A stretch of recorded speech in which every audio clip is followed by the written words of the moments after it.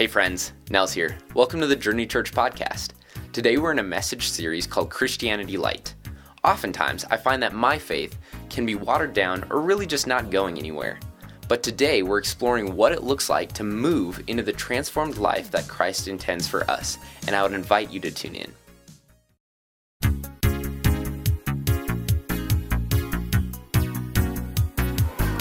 Every morning, I wake up at 5:15. I make some steel-cut oats, I hit the pool, and I get right into my workout.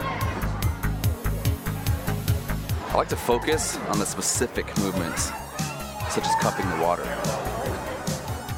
It helps me to visualize the race. I run through every single competitive stroke that I'm training for.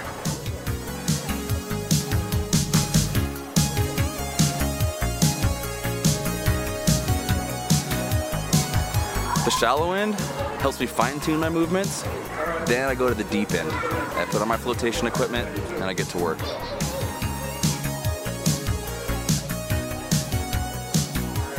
I have followed my coach's instructions to a T since I was 4 years old. The flotation device builds confidence. It's the foundation for my swimming. See, individual competition is all about confidence, and I think it gives me an edge. I'm competitive in every single stroke. I practice them all. Backstroke, breaststroke, freestyle, and my favorite, butterfly. My coach told me to do this, and slow and steady wins the race. We have our sights set on Tokyo 2020 Olympics. Konnichiwa.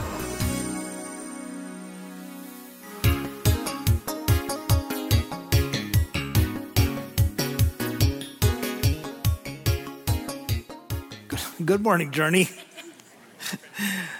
You know, that's Bobby doing the little video there. Whitney's husband, if you run into him, thank him for that. I especially love the little helpers that he's got on his arms there as he works towards the Olympics. So that's great. This is the second in a series on Christianity Light. And last week, Brandon talked about Christianity Light, and he focused on doing things half-heartedly and how that doesn't get us to a place of real fulfillment. We're going to look today on the problem of trying to do everything, doing too much, and how that stacks up against going pro, and what it means to go pro. And we're going to look at 4 qualities of going pro in some area of your life. So let's dive in. Scriptures from Hebrews chapter 12. The portion we're going to read is a portion that the writer of the Hebrews, some think the Apostle Paul used, but it is a framework of using athletic competition to look at spiritual reality, and the wording is very similar to documents that have been found in the Roman and the Greek writings when speaking of athletic competition. He knew that his readers would be familiar with some of the wording and phrasing, and so he used those words and phrases to communicate a spiritual truth. Let's look at Hebrews chapter 12. Therefore, since we are surrounded by such a great cloud of witnesses, let us throw off everything that hinders and the sin that so easily entangles, and let us run with perseverance the race marked out for us. Let us fix our eyes on Jesus, the author and perfecter of our faith, who for the joy set before him endured the cross, scorning its shame, and sat down at the right hand of the throne of God. Consider him who endured such opposition from sinful men, so that you will not grow weary and lose heart. Both my wife and I love baseball. Tough year. She's a Twins fan and I'm a Braves fan. If you're following anything about baseball, you'll know that those 2 major league teams have the poorest records in all of the major leagues.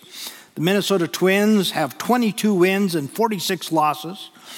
20 wins, and 48 losses. The Braves have 22 wins and 46 losses, but who's counting at this stage of the game? And it's a little demoralizing. But you know, I've been around greatness in my life. And I know the atmosphere of failure and disillusionment and, well, let's just wait for the Viking season. And I know the atmosphere of energy, of joy, of achievement and fulfillment when something's clicking on all 8 cylinders. I've been in those settings. I sat in the seat of a symphony hall in England when one of the great city symphonies of all of Europe played Mahler's 8th Symphony. Mahler's 8th Symphony is so grand, it's called the Symphony of Thousands, because it was written to have a double orchestra, symphonic orchestra, and a 1,000-voice choir. Because of its grandness, it's often performed only once every 10 years. And so the night I sat in that symphony hall, it was packed. They were doing this symphony for 3 nights. Every night was sold out. People had come from all over Europe to hear it, knowing that they may never again in their lifetime hear that symphony played. There were 21 bass violins that night, 450 voices. I sat there mesmerized. But it was in that same symphony hall, just a few months earlier, the first weekend I was in England to study, when I was homesick and thought there's got to be something to remind me of the United States, and I looked on a bulletin board at the University of Birmingham, and here Wynton Marsalis, maybe the greatest jazz trumpeter in the United States today, was going to be at that symphony hall with the Lincoln Center Jazz Orchestra, along with the London Philharmonic, playing the debut of his jazz symphony. I thought there couldn't possibly be tickets available, but there was. And you know that if you're a student, which was hard to believe because I was 55, if you were a student, that performance cost £3.50, which is like $6. So it was one of the best things about being a student, because I'd go down there every week and listen to whoever was there. And I sat there that night and listened to Wynton Marsalis. Now, Wynton Marsalis just sat along with his jazz band and the London Philharmonic. But when they got done, the crowd would not stop applauding until Wynton Marsalis, with his trumpet, just stepped out all by himself. And he played the sweetest, quietest note on that trumpet that filled that room that I didn't think was possible. I also stood on the floor of the Rose Garden where the Portland Trail Blazers play. And I was at a fundraising event, and so they had a number of athletes there. It was a golf event, and then a bunch of athletes, and they were raising money. And I walked by a tall man, and I looked at his name tag, and it said Zelmo. But how many Zelmos can there be? When I was a teenager, we would rush home from church so that I could turn on TV on Sunday, and there was the NBA on ABC with Chris Schenkel. And during those years of the NBA in the 60s and the 70s, much more than today, the center was at the center of the offense. And they were massive men. Wilt Chamberlain, 7'1", Walt Bellamy, 6'11", Nate Thurmond for San Francisco, 6'11". And amongst these giants was Zelmo Beatty at a demisive 6 feet 8 inches tall. He played on a team where the 2 forwards were 6'6" and 6'7". The guards were 6'3" and 6'1". It was a small team.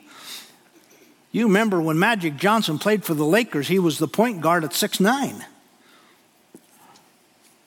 And yet, Beatty held his own in those years. So I walked up and I said, could you be Zelmo Beatty of the old St. Louis Hawks? And he was.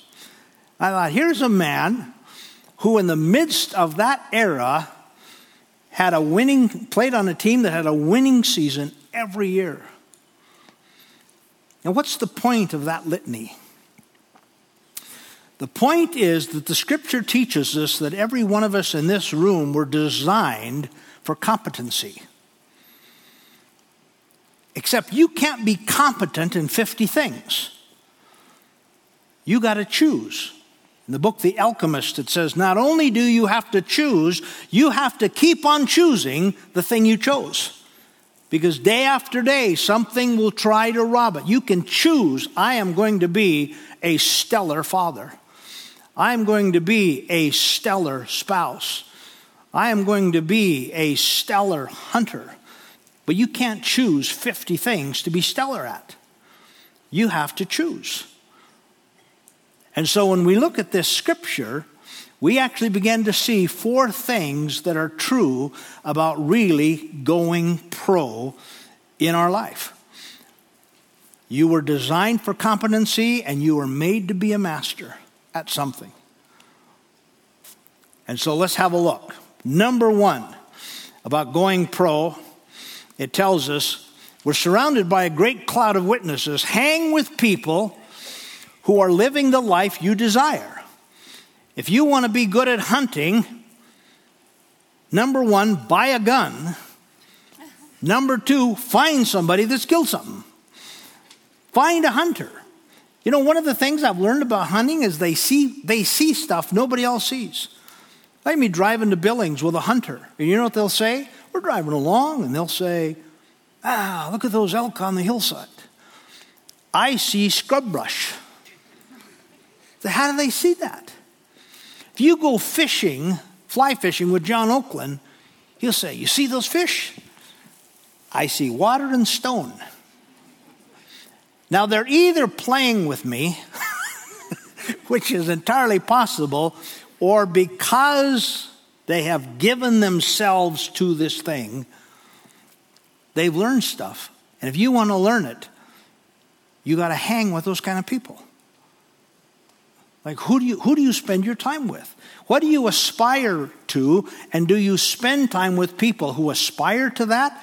I mean, this was so important that one of the first things Jesus did was to build a team, and he put such reliance on that team that when he was in the Garden of Gethsemane, the greatest crisis of his life, keep in mind he's Jesus, the Son of God, pure and undefiled and without sin, he asked the disciples to pray for him.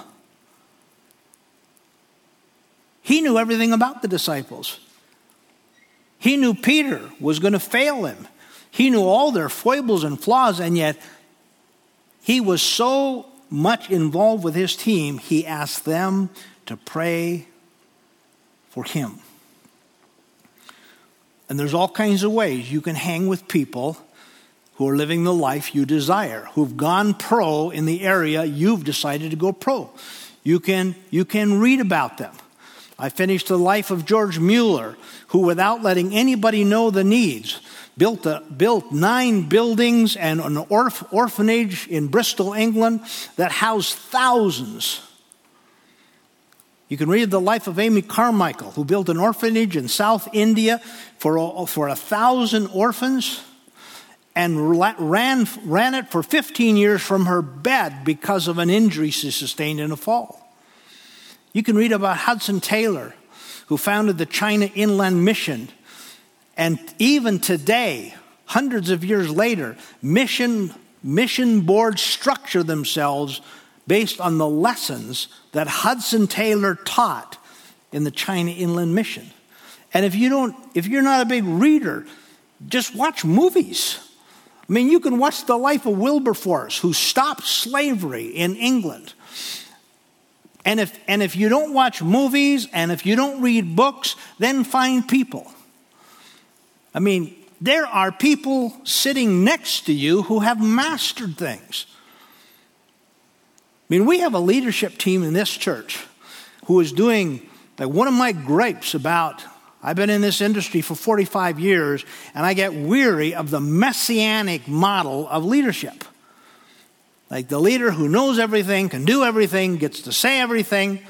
I don't mean they're not well-meaning, but that doesn't fit very well anymore because the demands are so broad. But we have a leadership team that's doing something enormously unique in our industry, working as a team. And if I want to learn something about how to stay passionate about the things of God, I'd just call up Bob Schwann. You're just hanging around Bob Schwann. You can't get lukewarm around Bob Schwann. And if I wanted to learn how to be a servant, I'd call up John Oakland. In 45 years of ministry, I've never met anybody in my life who so mirrors servant leadership like John Oakland does. It's phenomenal. Brandon Edwards has more gifting at more levels. He'd rank in the top 10 of the people I've ever moved along with. And Doyle Stuckey, he's actually able to marry administrative detail with a care for people, which is one of the rarest mix of gifts you'll ever find, because usually those two gift mixes and Chris Stuckey, if you're starving for ideas, just go out and have coffee with her. It's like talking to a shotgun. I mean, it goes off and there's pellets everywhere. There's ideas all over the place. And then you suddenly find you're living in a universe way bigger than you thought. Now, I didn't ask Trish if I could say this, but she's the girls' basketball coach at MSU. If I was trying to learn how to perform well under pressure, I'd call her up. Because she can't even fail in private. Some of us can fail in private. She can't. She goes out onto a floor with a bunch of players, and a whole bunch of people come just to watch. Say, let's see how she does tonight. And by the end of the night, we know if she succeeded or failed. And she'd have all kinds of things to teach us. See, there's something in our isolated sense of being an American that causes us to try to go it alone. Going pro doesn't function that way. In fact, the better you get, the more coaches you have. You can be in Little League and you got some dad who's already put in 40 hours at work and he's exhausted, but somebody had to coach the Little League team, so he makes his way over to the ball field and gives a little time. But if you're trying to be an Olympic champion, you have a coach for weightlifting and diet and on and on and on. The better you get, the more you aspire to, the more coaches you have, not the less. So if I want to go pro in my spiritual life, then I start hanging with people. Number 2, identify and ruthlessly remove what holds you back. Scripture says, let us throw off everything that hinders. You start narrowing your focus, and actually 2 things happen. You ruthlessly eliminate, and you joyfully give your attention to.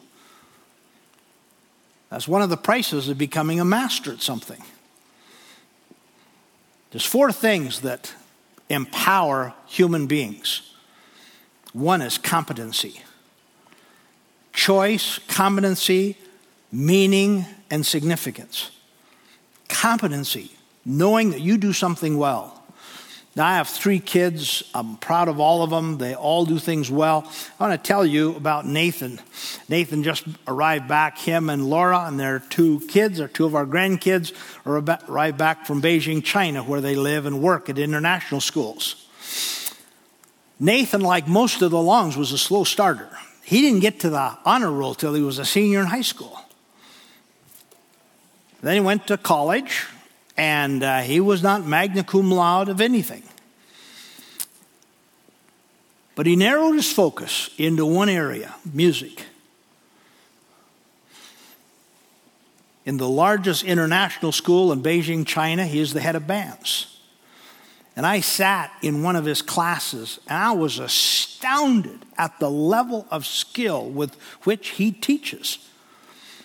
He has drawers full of notes from parents and students who have been impacted by his life. And though he was never good at group sports, he skis down sides of hills that I won't even slide down on my butt. He's natural. And along with that, he's a natural humorist. He's one of the funniest people I know. We were all made to excel at something. God designed us that way. And we can either fritter it away because we live in a country where we actually could do 100 things. or we will have enough discipline, enough care for the world as we give our lives away to others, we'll start narrowing that field because we want to go pro. Now, I'm actually going to do something dangerous today. I'm going to draw on this board, and it's not going to be a triangle. In fact, there's not actually going to be any sharp corners. But I've been watching the U.S. Open, and this happened on the U.S. Open. It's happened. The U.S. Open is going on right now in golf. It's in Oakmont, Pennsylvania. And a guy was trying to explain one of the holes and how the golfer would have to hit the ball. And this is kind of an example of one of those holes. So here's the fairway went like this. And here's where they drive, and then there's a whole bunch of big sand traps. There's some sand traps here, and then here is the green. There's a bunch of sand traps here. Now, here's the part that got me. So the guy's explaining this, and he's saying, all right, now, so the golfers are either going to have to hit here, 265 yards. Now, as far as I could tell, this is about maybe 90 feet in width. 260. Or he says they can go all the way to here, try to hit here and roll it onto the green at 295. Now, I'm looking at that and I'm thinking, number one, he talks as if it's actually possible for the ball to go where you're trying to hit it. So, that impressed me.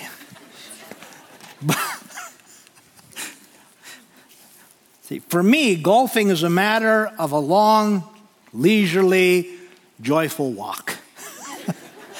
And my idea of being under or over par is, if I find more balls than I lose, I'm under par for the day.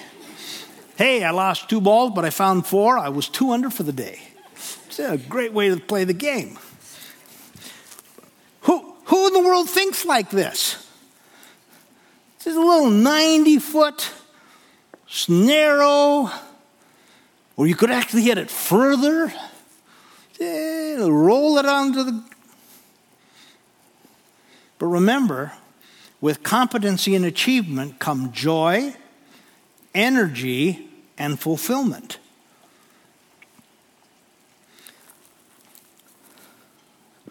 You and I may not have been designed to do this, but we were designed to do this somehow in our life. And for you and I to die without ever having found it is not only a tragedy for you, but for the world, and if you're here and a father or mother, a tragedy as a legacy to your children. I keep learning because I want to give my children and my grandchildren the legacy that their father and grandfather never quit trying to improve. Just keep at it. Now, there's a third aspect to going pro, and it's this: practice, practice, practice, run, run, run. He says here, and run with perseverance the race marked out for us. You just got to do it, and you keep doing it. Now, you'd think you'd get bored at it, but John Oakland never seems to get bored at fly fishing. And he's about as good as you can get at it. Actually, the joy increases with competency. It's part of how we're wired. And one of the reasons is because when you get competent, you actually start thinking like this, and you start focusing on littler and littler and littler aspects of improvement in your life. Say, like, if you golf like me, I try to golf like twice a year. If you golf twice a year and you actually have a good hole, you can say to yourself, you know, if I did this a lot, I'd really be good at it. You can live in that world of delusion. You do it all the time. You can't live in a world of delusion. So you got to find something. You got to find the it. the one or two it's that you're on this earth to do, whatever else you do. And you got to start working at it. Now he says you run with patience and perseverance. If you try to do anything that's meaningful, and if you try to really excel at it, then there will be three things that you'll face. You will face adversity, you will face exhaustion, and you'll face doubt. And you have to be willing to overcome all of those. See, we love the stories about people who face adversity and overcome them. Like, for example, my mom, who was a singer, once sang a song by Annie Johnson Flint. Let me just read you some of the words of the song. Annie Johnson Flint was a poet, and she wrote a poem called God Hath Not Promised. It says, God hath not promised skies always blue, flower-strewn pathways all our lives through. God hath not promised sun without rain, joy without sorrow, peace without pain. But God hath promised strength for the day, rest for the labor, light for the way, grace for the trials, and help from above, unfailing sympathy, and undying love. Well, that's sweet, isn't it? Except Annie Johnson Flint was going to be a concert pianist. And then at a young age, a debilitating form of arthritis began to invade her body. So debilitating that eventually she ended up on a bed all the time. And she became a poet, but she wrote that poetry with a pencil in her gnarled hands and a desktop extended over her bed. And she would scratch out words like, God hath not promised. And you know what? We all love those kinds of stories. But somewhere in our life, if we're going to excel, we will live one of those stories. And we will need perseverance. When the evidence is against us, we will have to have the courage to persevere and to overcome that kind of adversity and to overcome exhaustion, which makes cowards of us all, and overcome doubt, because the Bible says in this world, if you're doing anything that's meaningful, there is an accuser of the brethren who whispers in your ear that you don't belong here. You don't belong on the dais. You don't belong on the Olympic pedestal. You don't belong. In fact, that enemy of your soul can list out the ways you failed to remind you you don't belong. And if you don't call on the grace of the Lord Jesus Christ, you will be tempted to believe him when he tells them. And one of the ways you overcome it is you just dig in and you start doing something. Mark Pierce just talked about fathers in the field. You say, I feel inadequate to that. But here's a need, and I'm just gonna dig in. I'm gonna sign up. I'm gonna go talk to somebody. I'm gonna say, I'm interested in doing that. We have the Global Leadership Summit that's coming up. Well, I don't feel much like a leader. But there's nobody in here that doesn't influence someone. So, that's August 11 and 12. I'm just going to sign up for it. I'm going to hang around people who are leaders, and I'm going to see if God doesn't have something to say to me. Run, run, run. Practice, practice, practice. Stay with it. Number 4, keep looking at the goal. Keep looking at the goal. You and I, we can get to where we're looking at all kinds of things and we're just amateurs at everything. Yesterday, the internet went off at our house. So Marcy said, go up and fix that. Well, if I have to do anything with my hands, number one, I start breaking out in a cold sweat. I can buy something, it gives me instructions to put things together. I still have pieces left over. I don't know. So I go upstairs. I break out in a cold sweat. I go to this little place filled with wires. Now there are 3 electrical boxes there. So, well, maybe we should try to reset the router. I don't know which one's the router. There's 3 boxes, 12 wires going into those 3 boxes, and 15 blinking lights.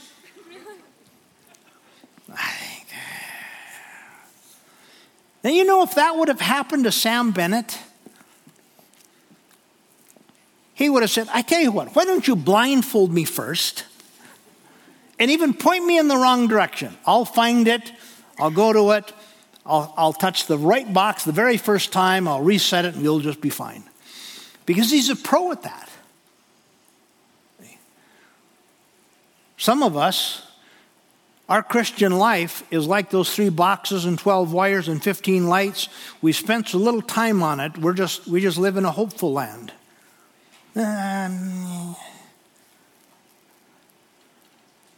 When you can do better than that.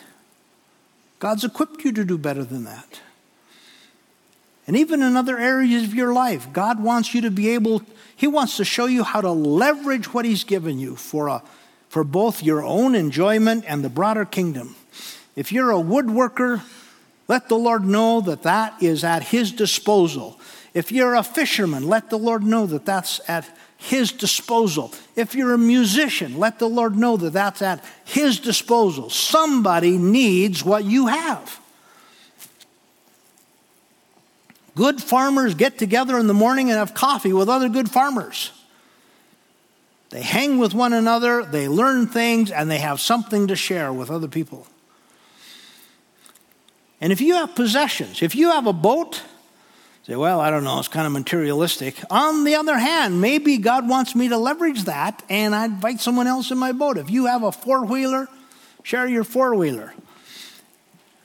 If you have a $600 fishing rod, keep it hidden.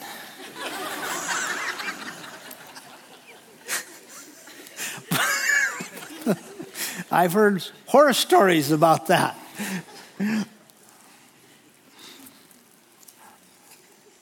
So the Lord tells us, stay focused. All kinds of distractions. And He tells us here, focus on the Lord Jesus Christ, the author and finisher of our faith, who for the joy that was set before Him endured the cross. It is in His partnership you can go pro. You can become a master. You can develop great competencies for the sake of the kingdom of God. The Bible tells us that Jesus came to this earth, walked in order to show us what the competency in this earth looked like. He died on a cross and He rose again and He sits at the right hand of the Father interceding for you and me. He invites us to join Him, to be on a team that is changing the world. What could be greater? Why don't we set our things aside and bow our heads and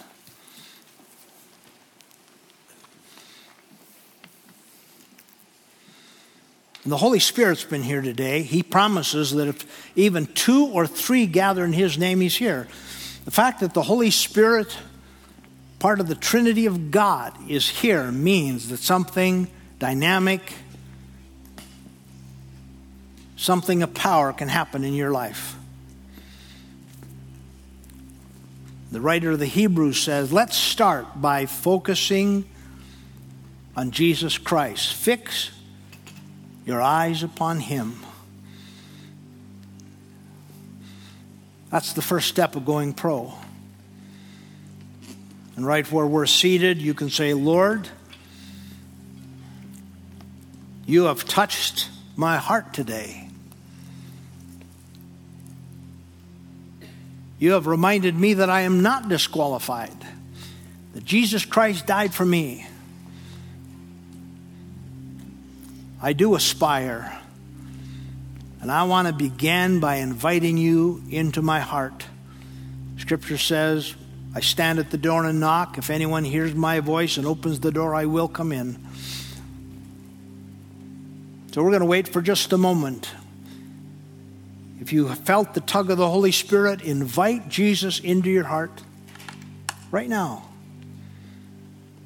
Open that door. And the Bible says he promises he will step into your life. Father, thank you for your kindnesses to us, which are new every morning. Thank you for the invitation to go pro. Lord, we all know what it's like to dabble, to try to go 50 directions at once. Thank you for reminding us that to be a master, we must focus. And for these who've slipped their hands up and said, Lord, would you come into my heart? I want to take that first step. Would you honor that commitment and cement it into their heart by giving them a word of affirmation and the next step? In Jesus' name I pray. Amen. Thanks for listening. We hope this time has allowed you to dig out more of who God has made you to be. If you made some kind of spiritual decision today and are interested in what's next, we'd love to connect with you. For more information or to get in touch, please visit journeyweb.net. If you're interested in supporting our ministry, you can give online at journeyweb.net/give. Thanks.